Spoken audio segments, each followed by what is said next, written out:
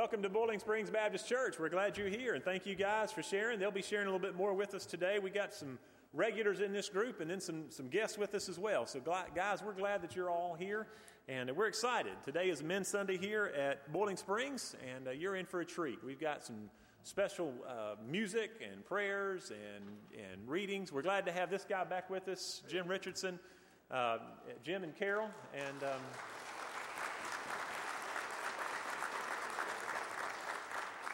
I tell you, I owe Jim a lot. Jim, I still need to, he's taken me out a time or two. I need to take you out a time or two.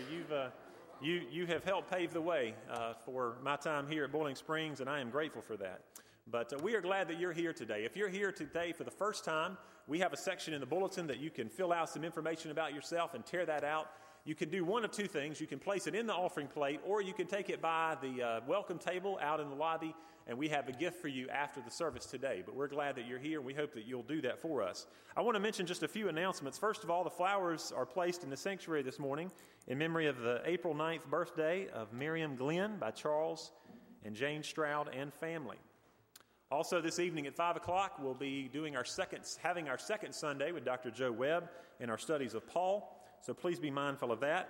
Tomorrow at 11:30, I'd like to invite you to a very special luncheon that we will have here at the church. This will feature one of our students who has been coming and spending some time in our history room here at the church and working with Betsy Beeson and some others. And she will be presenting her senior project this year on some history of Boiling Springs Baptist Church, as well as the Gardner-Webb University and our community. So if you are interested in learning a little bit more about our community and seeing what this young student has for us on tomorrow for lunch, I would encourage you to come and be with us for that time.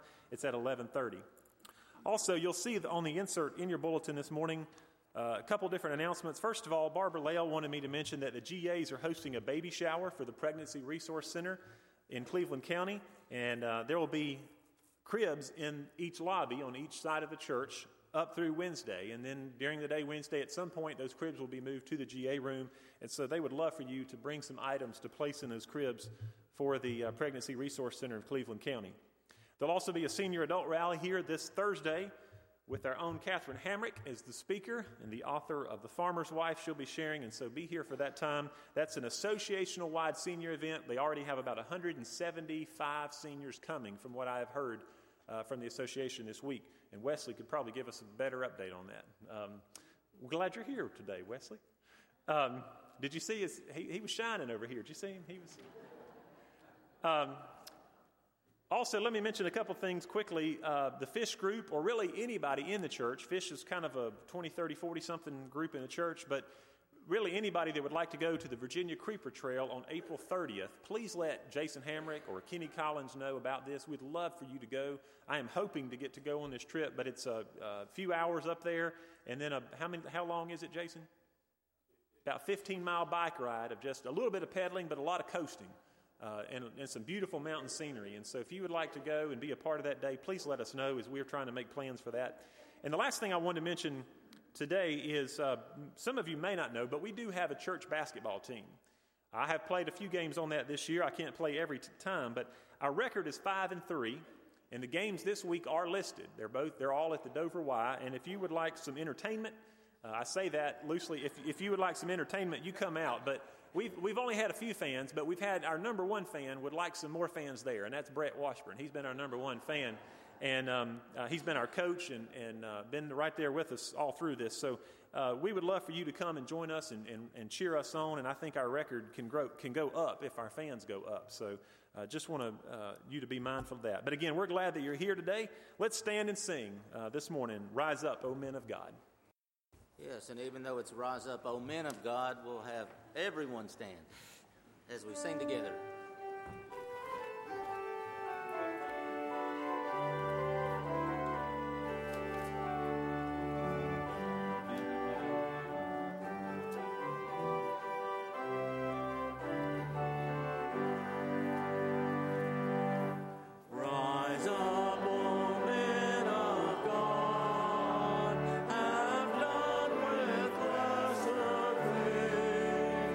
Give heart and mind.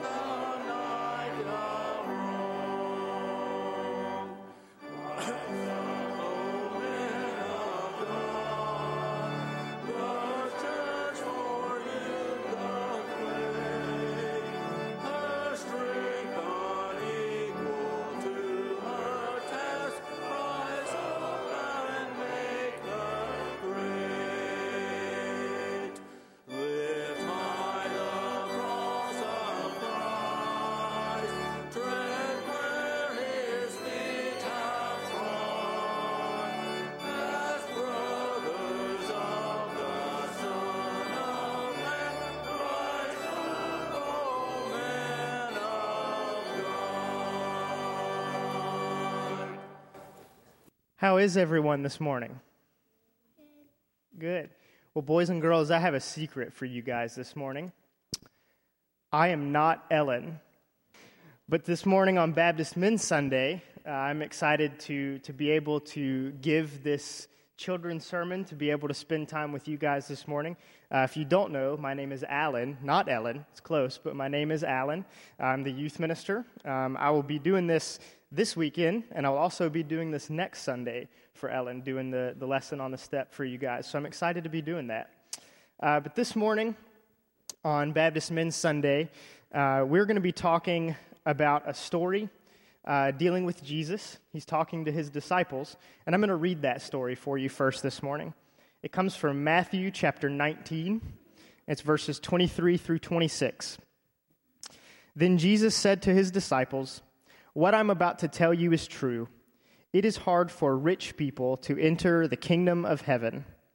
Again, I tell you, it is hard for a camel to go through the eye of a needle, but it is even harder for the rich to enter God's kingdom." When the disciples heard this, they were really amazed. They asked, "Then who can be saved?" Jesus looked at them and said, "With man, that is impossible, but with God, all things are possible." I have something here on my shirt. Who knows what this is? It's a pin or a needle. Yeah, very good. There is a very, very small hole right here in this needle.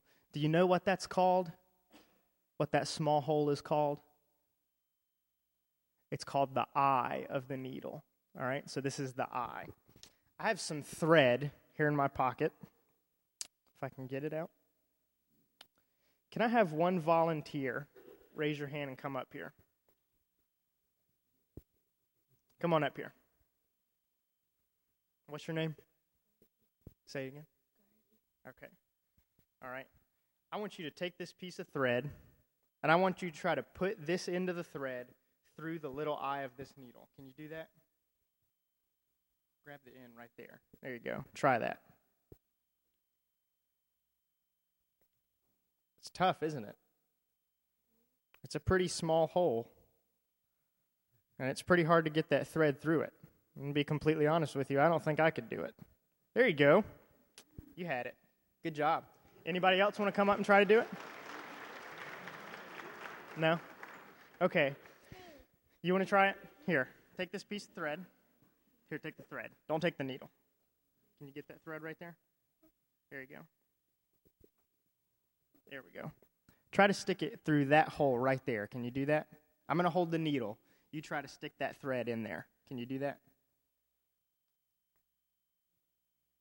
There you go. That's pretty hard, isn't it? Yeah. That's pretty hard, yeah. You did good. Very good. Very good. So the point here is, yeah, thank you. The point here is that thread is pretty hard to get through this little eye of this needle. Now, who can tell me? I have a picture here of an animal. What animal is this right here? A camel. Very good. And these are two men standing right here next to this camel. And as you can tell, this camel's pretty big. It's a lot bigger than those men are. So you think about how big a camel is. It is definitely a lot bigger than we are. And it is definitely a lot bigger than the little eye of this needle. But as Jesus says in the story, I have something here that I'm going to get out. Oh, unless I lost it. I think I did. Oh, there it is. This right here, I've got this little tool. And if you take the thread what you can do is that you can take the little needle and you can stick it through right there. Hold on. There you go. This is hard to do as well. But there, you see I stuck that little piece through the eye of the needle, and then you take the thread, and you have the bigger hole there, and then you loop it through, and then you take this blue part, and you push it through, and boom, you threaded the needle. It's pretty easy, right? So what this shows us is that the eye of this needle is very small, and it was very hard to get that thread through the needle. And as small as that thread is, can you imagine? It even sounds silly to try to get this big camel through that little eye of the needle. Can you imagine how hard that would be? It almost seems impossible. But what Jesus says in this story is that with God, all things are possible. Just like this tool makes it a lot easier for that little thread to get through the eye of that needle. And so in your lives, when things get hard or when school gets difficult or when people tell you you can't do things, you have to remember, as Jesus said, that with God, all things are possible. Let's close in prayer this morning. Let's pray. God, we thank you for these beautiful smiling faces that are here this morning. We thank you for this church and for the opportunity to worship you. God, I pray that you would be with Ellen as she leads in children's worship this morning. God, I pray that you would be with all of those who lead in worship this morning, that we would trust you, that we would love you, and that we would recognize that if we put our trust in you, that all things are possible. God, we love you, and it's in Jesus' name. Amen.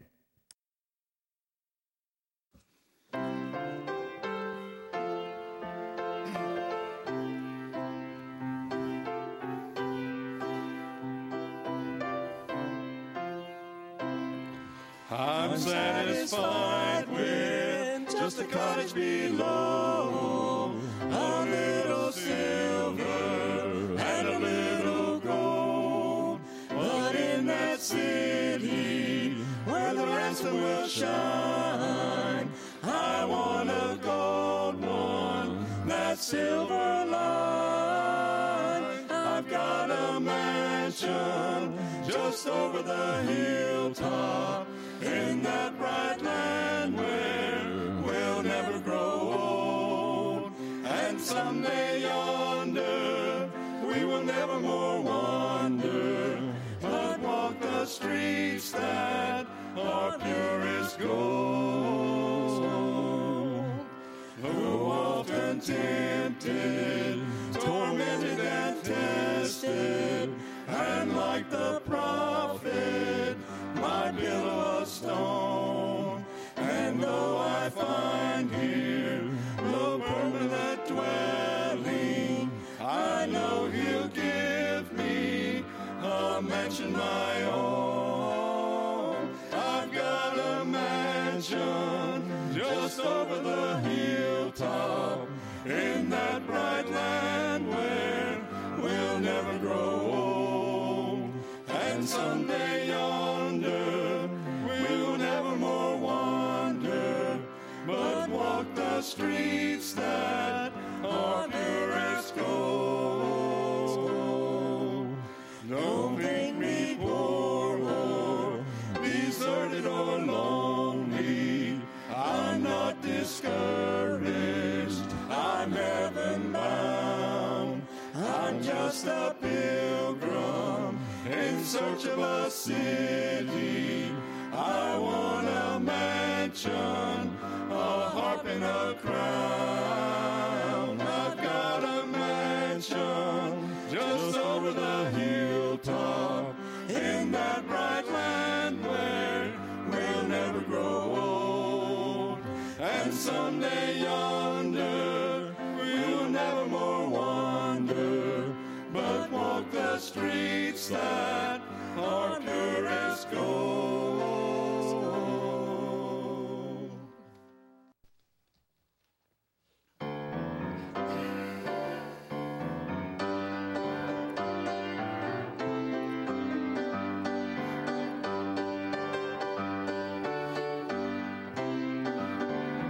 Living below in this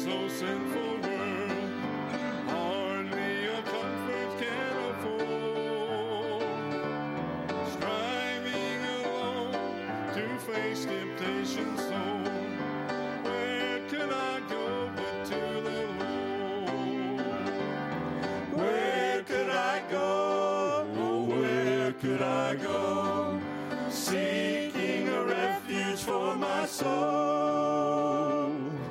Needing a friend to save me in the end.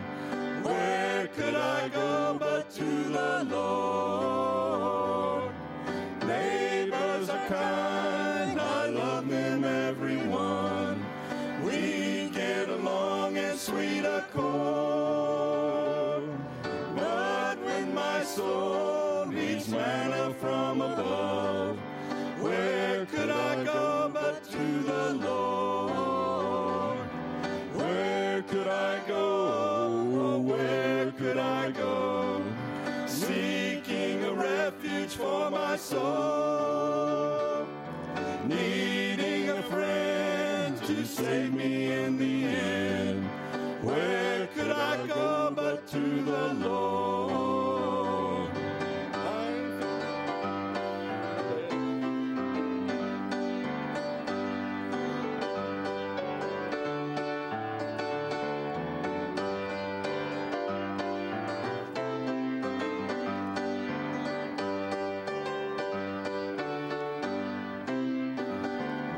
Life here is grand with friends I love so dear.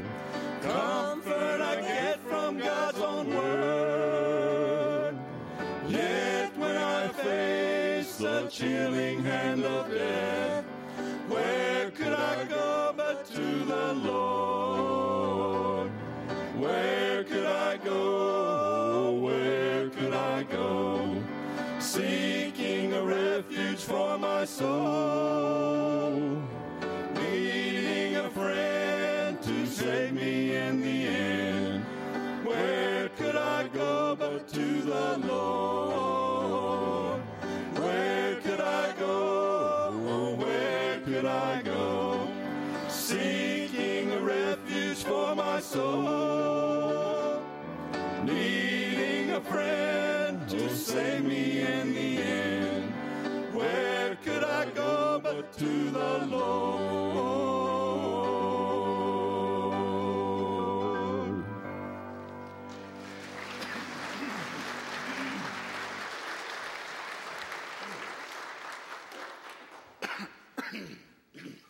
I don't think he's here today, but this next song, if I'm not mistaken, Bob Blackburn asked us to do, did he not? So we'll make sure he gets to hear it. Is he here? Hey, look, Eddie is over there. Hey. It's for you, Bob.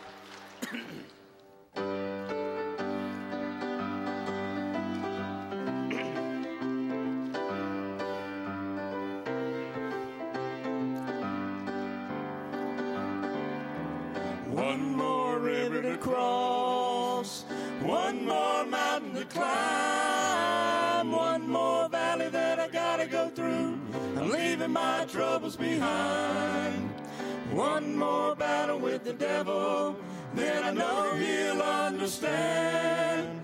I'm going through with Jesus, hallelujah, holding to his nail-scarred hand, holding to his nail-scarred hand. I've had a lot of troubles and trials in my little lifespan. When I'm standing alone and the battle gets hot, I always do the best that I can. I must have crossed 1,000,000 valleys and I've shed 1,000,000 tears. When I come to the river of Jordan, hallelujah, then I'll have no fear. One more river to cross, one more mountain to climb, one more valley that I gotta go through. I'm leaving my troubles behind. One more battle with the devil, then I know he'll understand. I'm going through with Jesus, hallelujah, holding to his nail-scarred hand, holding to his nail-scarred hand. Been a lot of people talking about me since I walked this narrow way. This is just another little valley. I came through it when I prayed. I've climbed a lot of high mountains and I've crossed a lot of little streams. When I see old Jordan cold and dark, that'll be the last for me. One more river to cross, one more mountain to climb, one more valley that I gotta go through. I'm leaving my troubles behind. One more battle with the devil, then I know he'll understand. I'm going through with Jesus, hallelujah, holding to his nail-scarred hand, holding to his nail-scarred hand. One more river to cross, one more mountain to climb, one more valley that I gotta go through. I'm leaving my troubles behind. One more battle with the devil, then I know he'll understand. I'm going through with Jesus, hallelujah, holding to his nail-scarred hand, holding to his nail-scarred hand.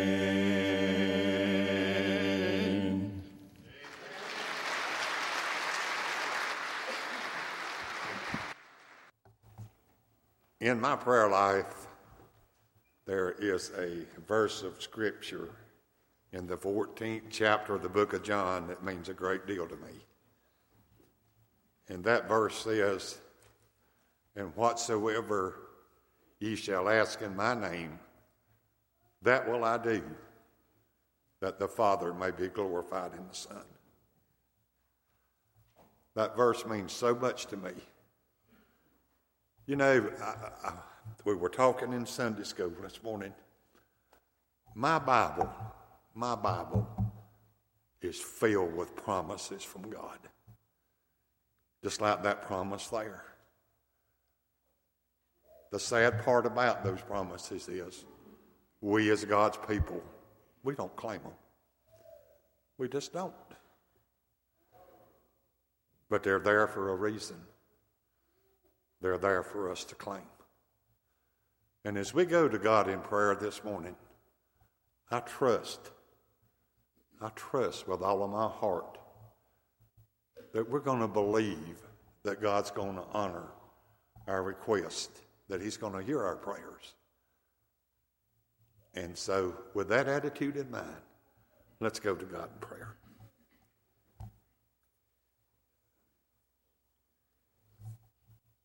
Father, it's with grateful hearts that we bow in your presence this morning to give you thanks for the privilege it's ours to come and to meet together, to assemble as God's people, to be able to worship as we see fit. Lord, help us to never take this privilege for granted, but help us to be faithful to it, Father, and help us to be at God's house at the appointed time. I'm grateful to you, Father, this morning that we live in a land, Father, that we're able to worship as we see fit. Father, so many people don't have that privilege this morning. A lot of folks will be persecuted because of the name of Jesus. They'll suffer chaos and they'll suffer turmoil in their life because they love that name, Jesus. How grateful I am, Father, that I can stand and call on that name and know and trust and believe in my heart that you're going to hear and that you're going to answer our prayers. This morning, Father, I pray for everyone who has a part in the remainder of this service. I pray that everything that's said and done would be done to lift up and to honor, to glorify and to magnify the name of the Lord Jesus. And then, Father, I pray that as we depart from here today, that it would be in a spirit of service, that regardless of where we are or what we're doing, that our life would represent a true and a living Christ. For the times that we have failed, Father, I pray that you would forgive us and ask that you would lead us always in the paths of righteousness for your name's sake. For we make this prayer in the name of Jesus and for his sake. Amen.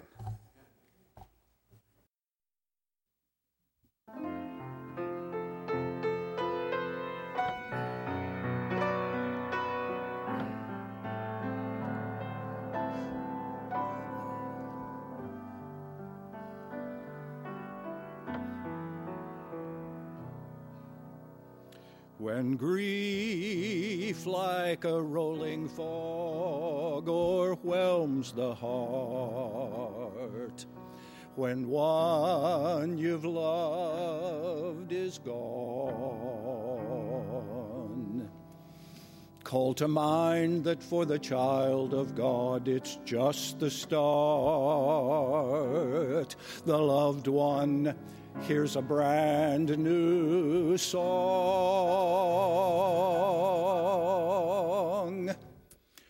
Just think of stepping on shore and finding it heaven, of touching a hand and finding it God's, of breathing new air and finding it celestial, of waking up in glory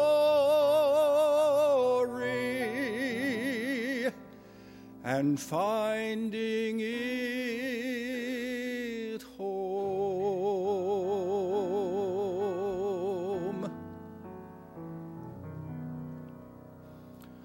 When we, as we must, face the end of life,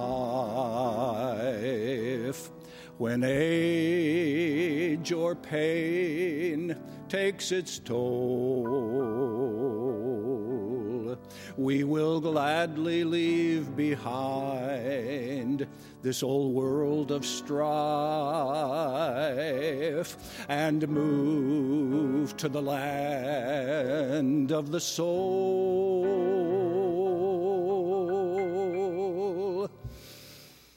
Just think of stepping on shore and finding it heaven, of touching a hand and finding it God's, of breathing new air and finding it celestial, of waking up in glory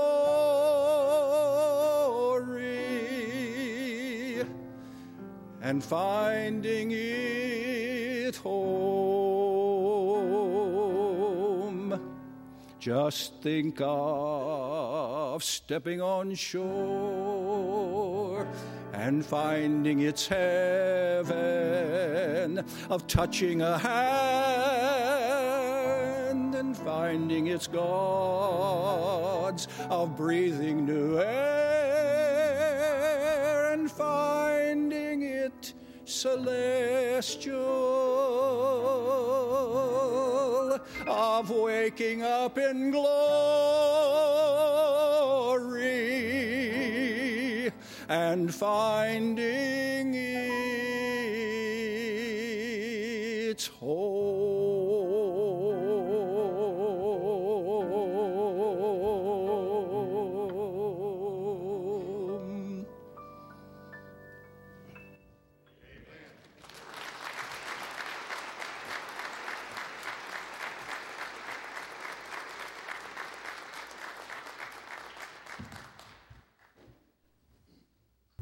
My brothers and sisters, who I'm deeply love and whose presence always fills me with joy, thank you all for coming.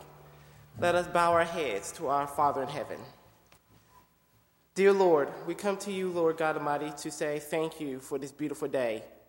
And we lift our hearts to you, Lord God Almighty, and we offer to you, Lord, our prayers, our struggles, our joyful times. And we pray, Lord God, that you bless this offering, Lord, and you continue to bless this community of faith, Lord. In your name, Lord, we do praise. Amen.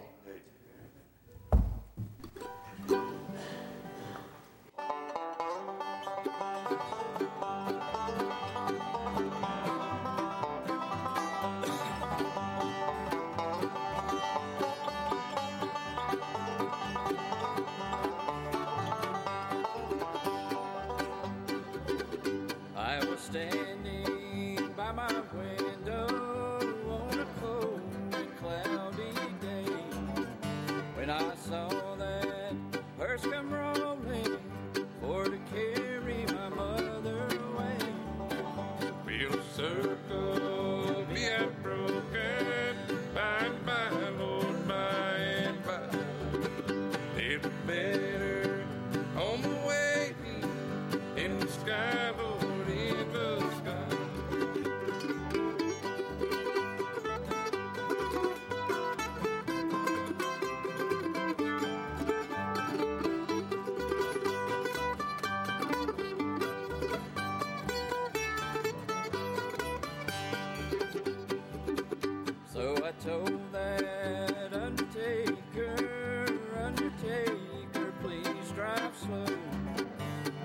lady you are hauling. Lord, I hate to see her go. Feel a circle be unbroken by and by, Lord, by and by. There's a better home awaiting in the sky, Lord, in the sky.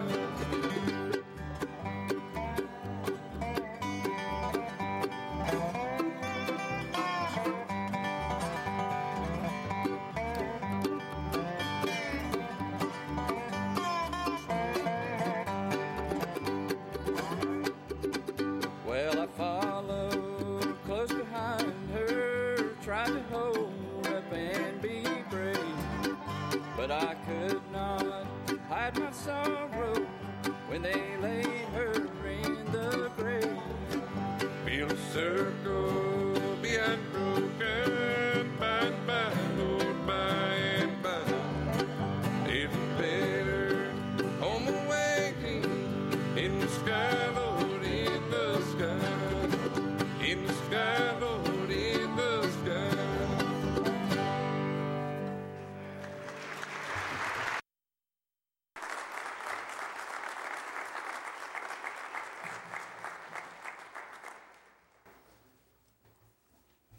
We're going to be reading from the book of Matthew, chapter 19, verses 23 through 26. It's the same thing that Alan read a while ago, but we'll just do it again. Then Jesus said to his disciples, I tell you the truth, it is hard for a rich man to enter the kingdom of heaven. Again, I tell you, it is easier for a camel to go through the eye of a needle than for a rich man to enter the kingdom of God. When the disciples heard this, they were greatly astonished and asked, who then can be saved? Jesus looked at them and said, with man this is impossible, but with God all things are possible.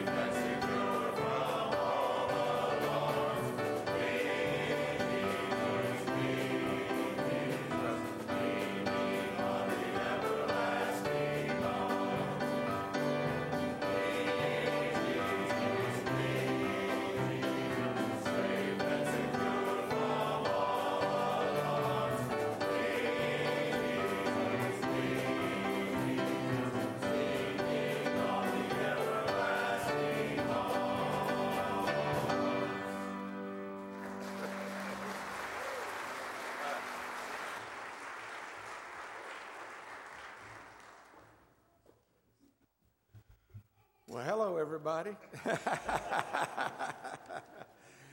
It's great to be back with you. Y'all are looking great.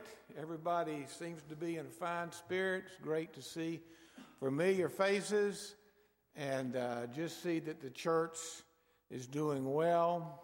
Love each one of you, and Keith and all the staff, and just appreciate the opportunity to be back with you. As usual, I guess what I'm going to be sharing with you is going to be a challenge. And a lot of the gospel, that's what it is. The gospel is not just continue what you're doing well, the status quo is fine, just coast on along. No, there's a challenge here for all of us. And it's interesting that we had the same scripture today, the children's sermon and my scripture out of Matthew. See, the belief in that day, in the day of Jesus, that riches was a sign of God's favor. Also, good health. If you had good health, you didn't have leprosy or some dread disease, then God was smiling upon you. So wealth and good health, that was a sense that God was pleased with your life. That's how the disciples saw things. Riches as a blessing, poverty as a curse, sickness and misfortune, then things were not well with you. And knowing Jesus the way he knew human nature, he saw that great wealth would be an obstacle to faith. It's not that he did not reach out to wealthy people. He did. Think of Zacchaeus. Zacchaeus was a chief tax collector of Jericho. Well, he was a well-to-do man. He had wealth. Jesus stayed up with him much the night, trying to help him. How about Nicodemus? Nicodemus was a member of the Sanhedrin, a very select group. Certainly he was well off and well-to-do. And he tried to reach him. Joseph of Arimathea was another member of the Sanhedrin, and he was a friend of Jesus. But Jesus knew that the threat of great riches and wealth would turn a person towards self-centeredness and selfishness. I've made this wealth. It's mine. I can live as I please. How easy it is for a man to forget God when he's surrounded by all these things. I've made this wealth. I can live the way I want to. Jesus compared it to an impossibility. Just like the children's sermon, it's hard enough to thread a needle through the eye. Try a camel. I would say that was impossible. Easier for a camel to go through the eye of a needle than for a rich man to enter the kingdom of God. Often wondered about that scripture. That's so obvious, but then I read there was a deeper meaning to it. The eye of a needle was not the eye of a little needle you sew with, but it was a gate in Jerusalem, a small gate. It was called the eye of the needle because it was small compared to most big gates in Jerusalem. A man could walk through it standing upright, but that was about all. It was a very small gate, the eye of the needle. Now, maybe a camel could get through there. If you got him on his knees and you stuffed him through there, maybe you could get him through. But it would take a great amount of effort to get a camel through that gate, the eye of the needle. When the disciples heard this, they said, "Who then can be saved?" And Jesus said, "With men this is impossible, but with God all things are possible." There's nothing beyond his ability to do. Nothing that people filled with God's Spirit can accomplish. I believe that, my friends. I believe that with all my heart in every church I've ever had the privilege to be a part of. Nothing's impossible with God. If I stepped into the pulpit thinking, well, there's a lot impossible with God, but here I am, the preacher of this church, but boy, bless the poor church. Preacher's got to have that faith, does he not? Nothing's impossible with God for people. There's nothing impossible for a church. Any church, this church, any church. Nothing's impossible. Many things man alone cannot do. He cannot save himself from natural fear. You know, we had this long list of phobias. They said at one time they looked at the list of phobias, different things people are inordinately afraid of. You know, claustrophobia, fear of closed places. Some people have fear of heights. Some people have fear of the darkness. Some people have fears of all kinds of things, these phobias. And no matter how much you try to convince someone, you're not afraid of that closed space, that doesn't matter. They cannot help themselves. I knew a fellow back at Poplar Springs, he was afraid to get into an elevator. It just filled him with fear. I could walk into an elevator, but it was a problem to him. My wife has a fear of snakes. Now, we all have fear of snakes, but if my wife saw a little garter snake, you know, it's obvious, a little green garter snake, she would check out. Isn't that right, Carol? And no amount of, that's just a garter snake, Carol. That doesn't matter. It's a snake. A snake is a snake is a snake. Man cannot save himself from natural fear, from phobias. Man cannot save himself from sin as much as a person says, well, I'm really close to the Lord and I'm not going to sin anymore. Well, good luck with that. Man cannot save himself from death. We'd rather not do it, but it's going to happen. That's the one way you get to heaven. We're all going to die. Man in his cleverness can build a physical church. He can take brick and mortar and a steeple and all that. He can build a church, but only God can build a house of God. I read an interesting book a number of years ago. I don't know. Where's Keith? Where is Keith? Where is he? There you are back there. I don't know if this guy's still writing or not, but George Barna, I got into where I was trying to study churches and how they grow and what it takes, and I read about George Barna, that he takes surveys and tries to understand what it takes to build a church and what it takes for a church not to grow. George Barna, I read a number of his books, and one of the most interesting, my friends, I read was a book called Turnaround Churches. Turnaround Churches. These were churches that had either plateaued and would kind of just staying the same. The area might be growing, but they were just kind of, staying the same. Or even churches that were slowly not going the right direction. He took this book, the subject of it was, what makes that happen? What makes churches turn around and start the right direction? What makes churches stay the same? What makes churches go the wrong way? He wrote this book about that subject, about churches that had gone through difficulties of one kind or another, whatever the reason, and somehow, in a period of 5 years, 10 years, grew to new life and vitality. They recaptured their vision. What did Barna find out about these churches that turned around? Now, deacons, you may want to jot something. This isn't me. This is George Barna. This guy knows this stuff. You may want to jot this down, at least in your mind. One prerequisite of a turnaround church was, first, they were more committed to Jesus Christ than procedures and programs and methods. I know some churches, my friends, they seem to worship their procedures and programs and methods more than Jesus. Their view is, we shall not be moved. And they keep doing the same thing, even though it may not be working. I remember one preacher said one time, he went to a church, and they were doing some program or something that hadn't worked in a long time, but they kept doing it. And he said, my friends, if the horse is dead, for God's sake, dismount. Get off of it. It's not working. Folks, we're more committed to Christ. There may be programs that don't work.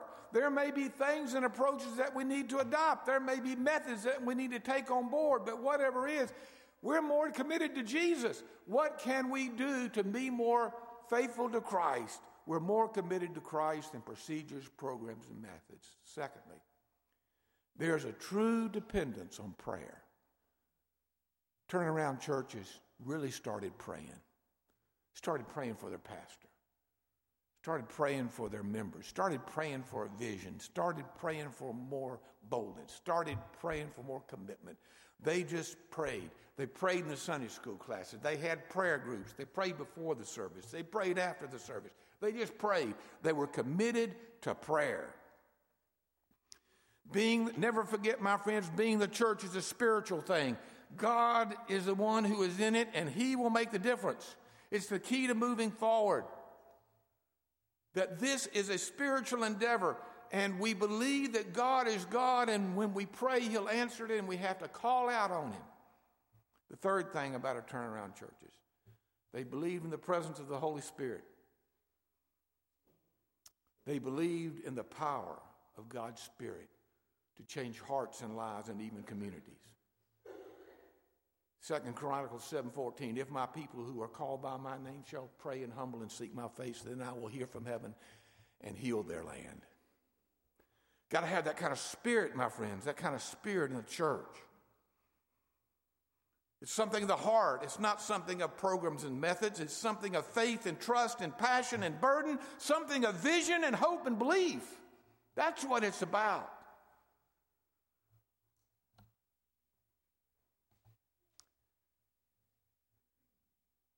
Churches that are turnaround churches are willing to try new things, willing to take risks. If you never risk anything, you never gain anything. If you risk something that doesn't work, say, well, that didn't work. Let's try something else. Try new things. New things. I learned a great lesson a number of years ago when I did a mission trip at Poplar Springs every year. We would get an adult group together. We would go to different churches in the southeast. And one part of the group did backyard Bible clubs, children. That's what I did because I couldn't hammer a nail and hit it. I would, after we got through with the children in the morning, I'd go and they'd say, Jim, carry that log over there. Jim, get that wood over. Dig a hole over there, Jim, and then fill it up. And then dig another one and fill it up again. Yeah, that's what they did. But I learned a great lesson. We went to a place called Cartersville, Georgia. This was up in north of Atlanta, going toward Chattanooga, Tennessee. And we went to the church. I was not impressed. We got out in the country, and we drove for a few miles. I said, does anybody live out here? All I saw was land. We finally got to the church. It looked like it was set in what used to be a cotton field. There just weren't many people around. The building was not in great shape. Probably they didn't have enough money to kind of keep it up. It wasn't terrible, but it wasn't, in pristine shape. It was a small church. The building wasn't very large. They didn't have a choir. Didn't seem to be many people in the community, but when the church gathered, it was amazing. Pastor was full of vim and vigor, and he wasn't the only one. So was the congregation. Found out that 6 families had joined the church in the last 7 weeks. They were full of excitement. They were full of welcome. They were full of faith. They were full of fire. Folks, this is something of the heart. I know some churches that care so much about buildings and grounds and money, but they haven't got the heart. It's something of the heart, the attitude, something of the vision that we want to reach people for Christ. Well, churches that turn around are committed to Christ more than procedures and programs and methods. They have a true dependence on prayer. They have an understanding of the Holy Spirit and openness to the power of the Spirit, 2 Chronicles 7:14. They're willing to try new things. On the other hand, what did Barna find out about declining churches? Number one, they focus inwardly rather than outwardly. Everything is focused on themselves. Now, folks, you got to do some of that. You got to visit your shut-ins. You got to keep up with your new members. You got to minister to your folks. If you don't do that, you got big problems coming. You've got to cover that. But let me tell you, that's not the only base.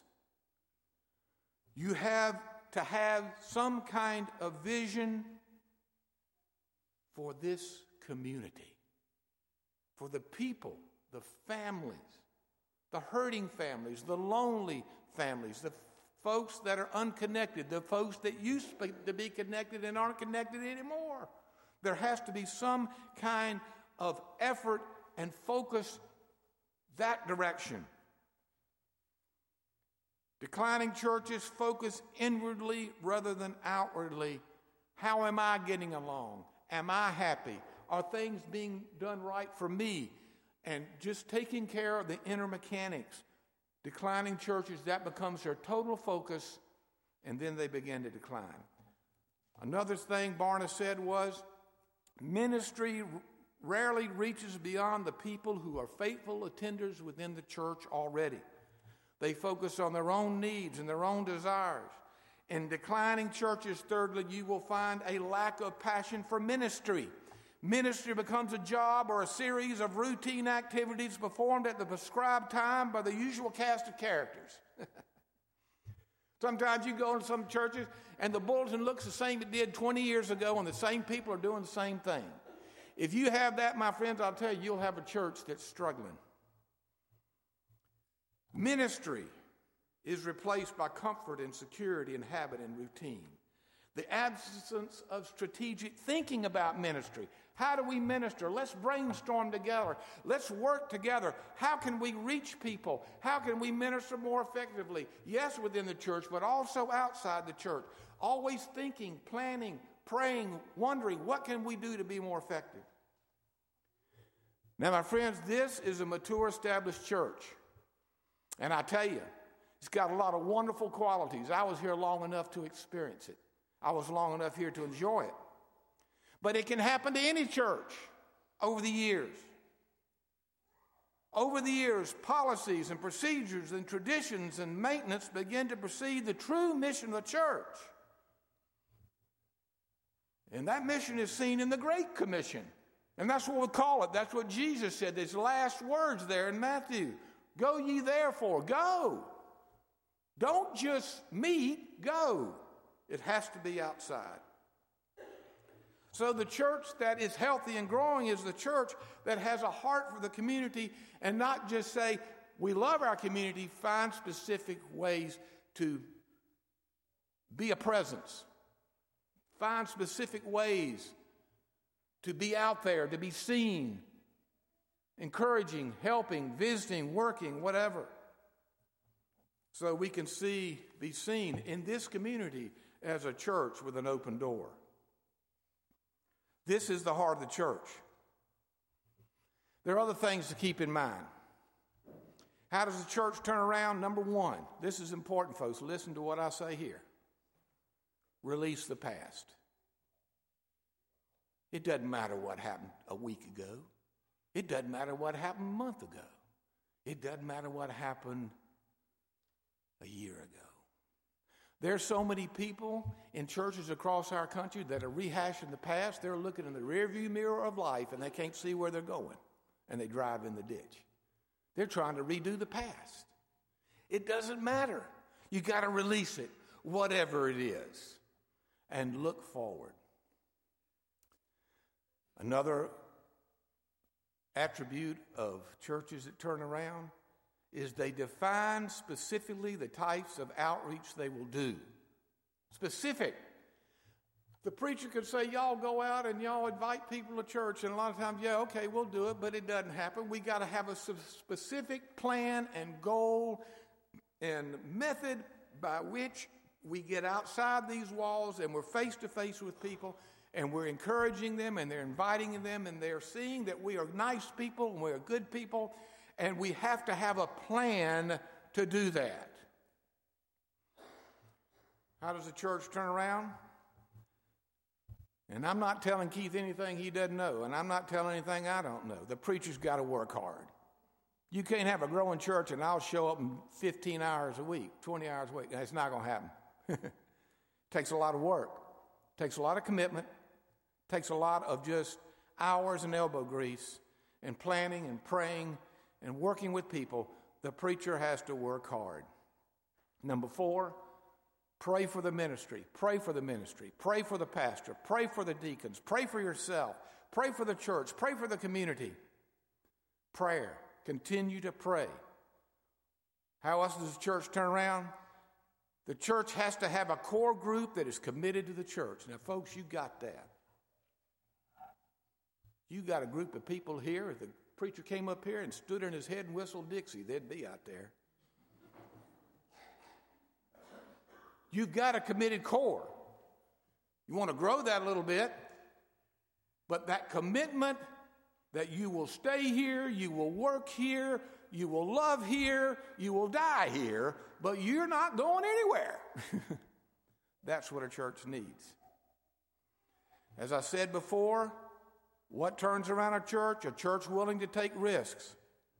There's an old saying, my friends, if you always do what you always did, you'll always get what you always got.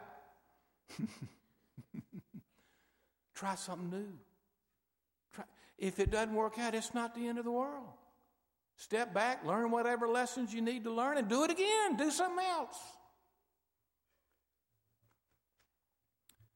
How does the church turn around?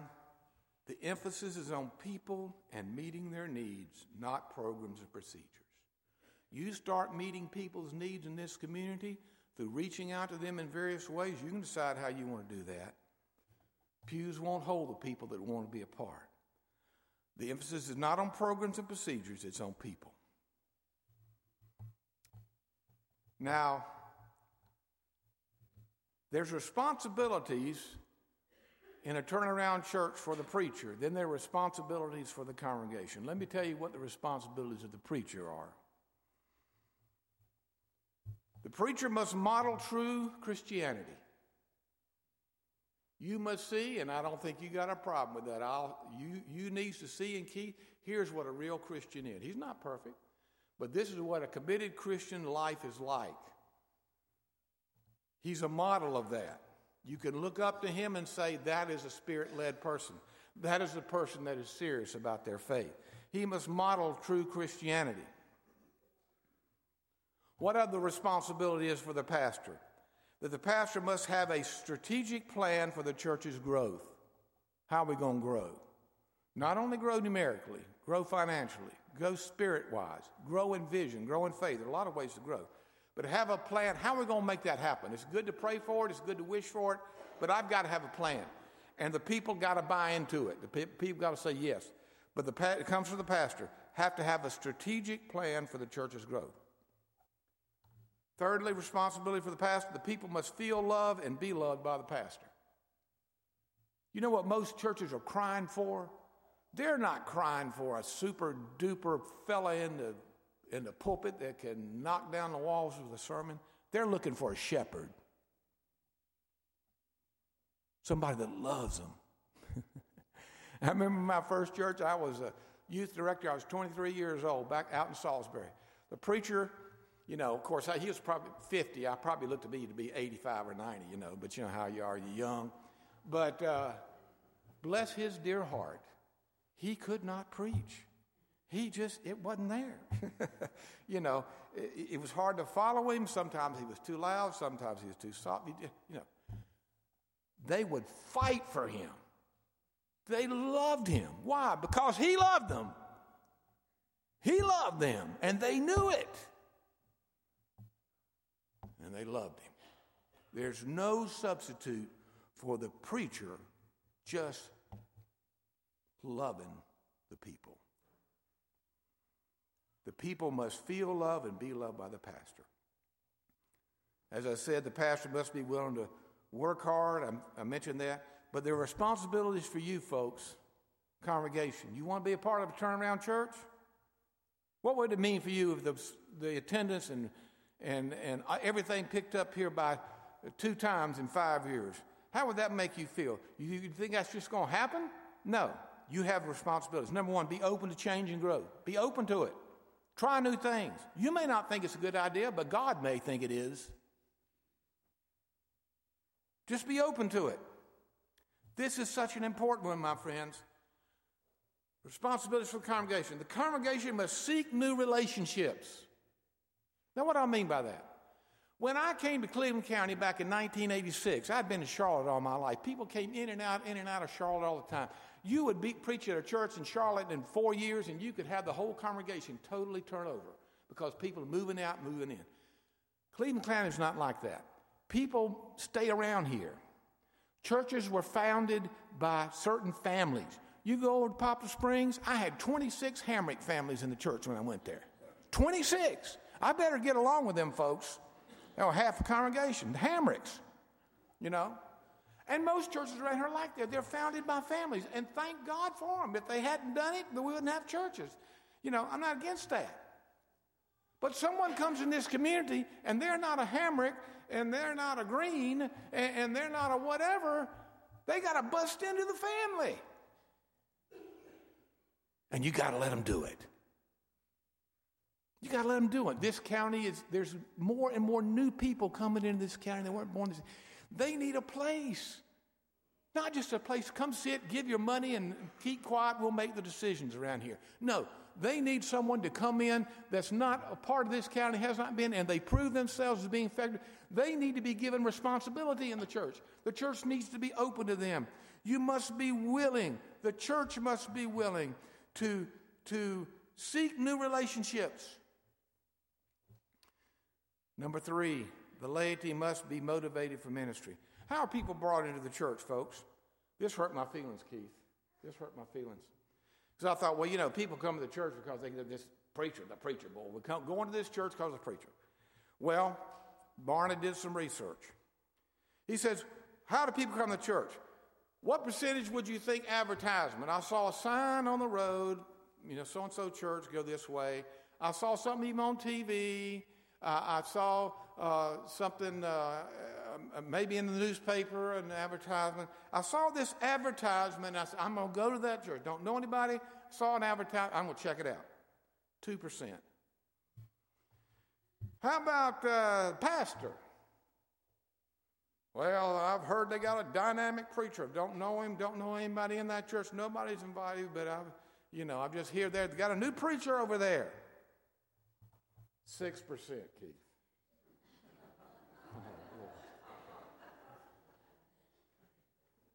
How about, now this is interesting.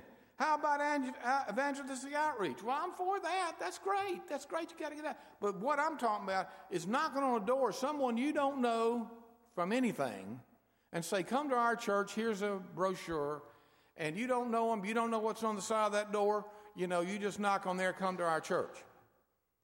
Now, I'm not against that, folks. Don't get me wrong. I'm not against that. But this is a different day. People are more suspicious. Someone strange knocks on your door. You may not even open it. It's just different. And I'm not against that. But I'm saying people that would just go out there, go on this block and just knock on the door, come to our church, 6%. We've got a big gap here. How about this? Listen to me. Friends and relatives. You have a friend that you know, they trust you, you know them at work, you know them in the neighborhood. You have a friend. This is a relative, someone in your family that certainly you know. Friends and relatives, 86%. Now, what does that say, folks? It's you. It's you. It's not him. It's you. You have to do it. You have to do it. That's a great challenge. It's your church. It's your church. Oh, he can lead, and he needs to lead, and he will lead. But you have to do it. Responsibilities for the church, the emphasis must be on outreach. You got it. It's a tough nut to crack, I know, but it has to be something along that line. I know some churches have said, listen, we've got so many problems in the church, we can't get out there and invite new folks until we get all our problems worked out. Let me tell you something. That's how you get straight. You get straight by getting your heart right, getting a burden for people, and inviting them to come anyway. They'll come in and you'll get better. Believe me. That's how it happens. Prayer must permeate the ministry for the congregation. Strong Bible teaching in the Sunday school. That is a responsibility. A positive attitude toward what can be accomplished. Be positive. Be positive. It takes a skilled carpenter to build a building, but any donkey can tear it down. Now, you can substitute another word for donkey if you want to, if you get my drift. I've known some people that they are negative, but they will not lift their hand to do anything positive. And the church needs to be positive. And a big part of that, listen to me, is support your pastor. It's not easy being a preacher. It's not. You look out there every Sunday morning and sometimes hear this and that and who's on board, who isn't. You know, you need to support. Try being one for about a year. You'll change your tune. Support your pastor. Let him know you pray for him. Be available to help him. Do it. Support him. I've never known a growing church where the congregation did not support the preacher. You show me a church that is negative toward the preacher and backbiting and always criticizing this way, and I'll show you a church is dying. Now, sometimes a preacher makes mistakes and needs to be talked to sometimes, but that's serious stuff there, you know. That's another thing. There's a song. Nothing's impossible if you put your trust in God. That's true in a lot of things, isn't it? Problem at work, put your trust in God. Problem at home, put your trust in God. Someone suffering in some sickness, put your trust in God. A marriage that is troubled, put your trust in God. Even more true in the church. Put your trust in Him. Take some of these things. Bring them into who you are. If you do these things, my friends, I guarantee you, your church will grow. And if you don't, I guarantee you it won't. Let's bow together.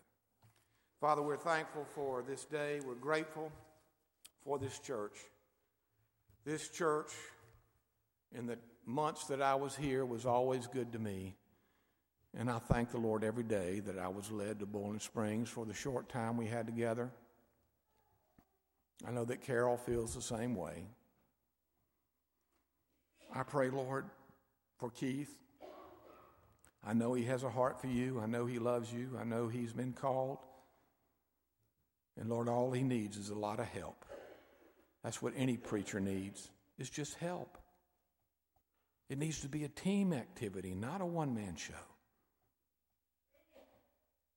So, Lord, I pray that these folks will get a vision, that Keith will lead them in areas to catch the vision of really reaching their community, and they will do it together. They will do it together, not just the preacher, but a group of people. Lord, I pray that you will fire up these people in this church within their hearts to not be satisfied with the status quo, but to do what they need to do to move this church forward in a positive way. Bless this church. This church will always be on my heart. It will always be on Carol's heart. But we know, Lord, that all things are possible with you, as your word says. All things are possible. Bless us as we extend the invitation, as Keith stands down front. These things we ask in thy name. Amen.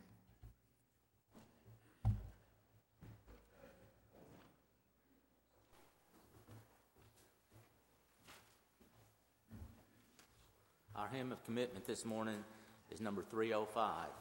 I have decided to follow Jesus. Let's stand as we sing.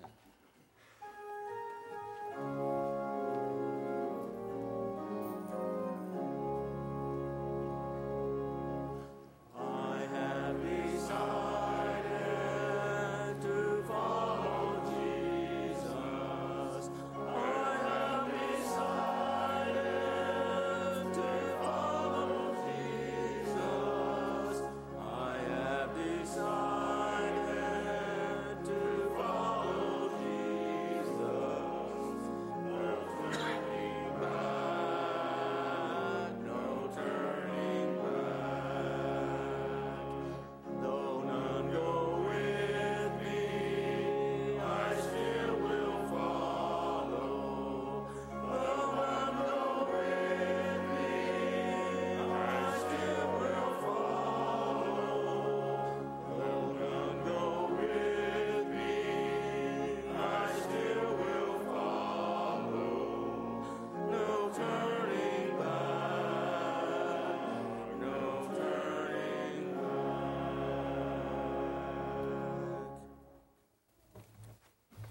remain standing.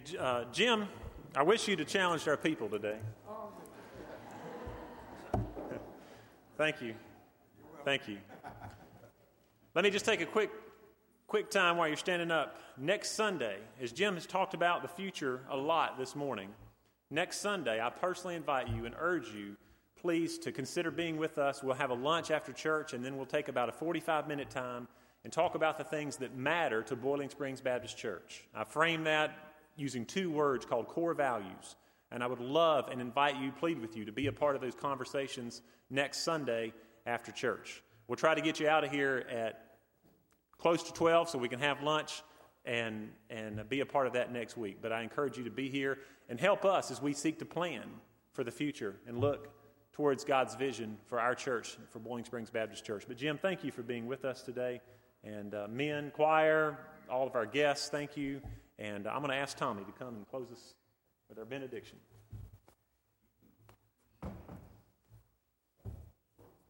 Let's pray. Dear God, we ask your blessing upon this service. We ask your blessing upon the message and the challenge that has been delivered.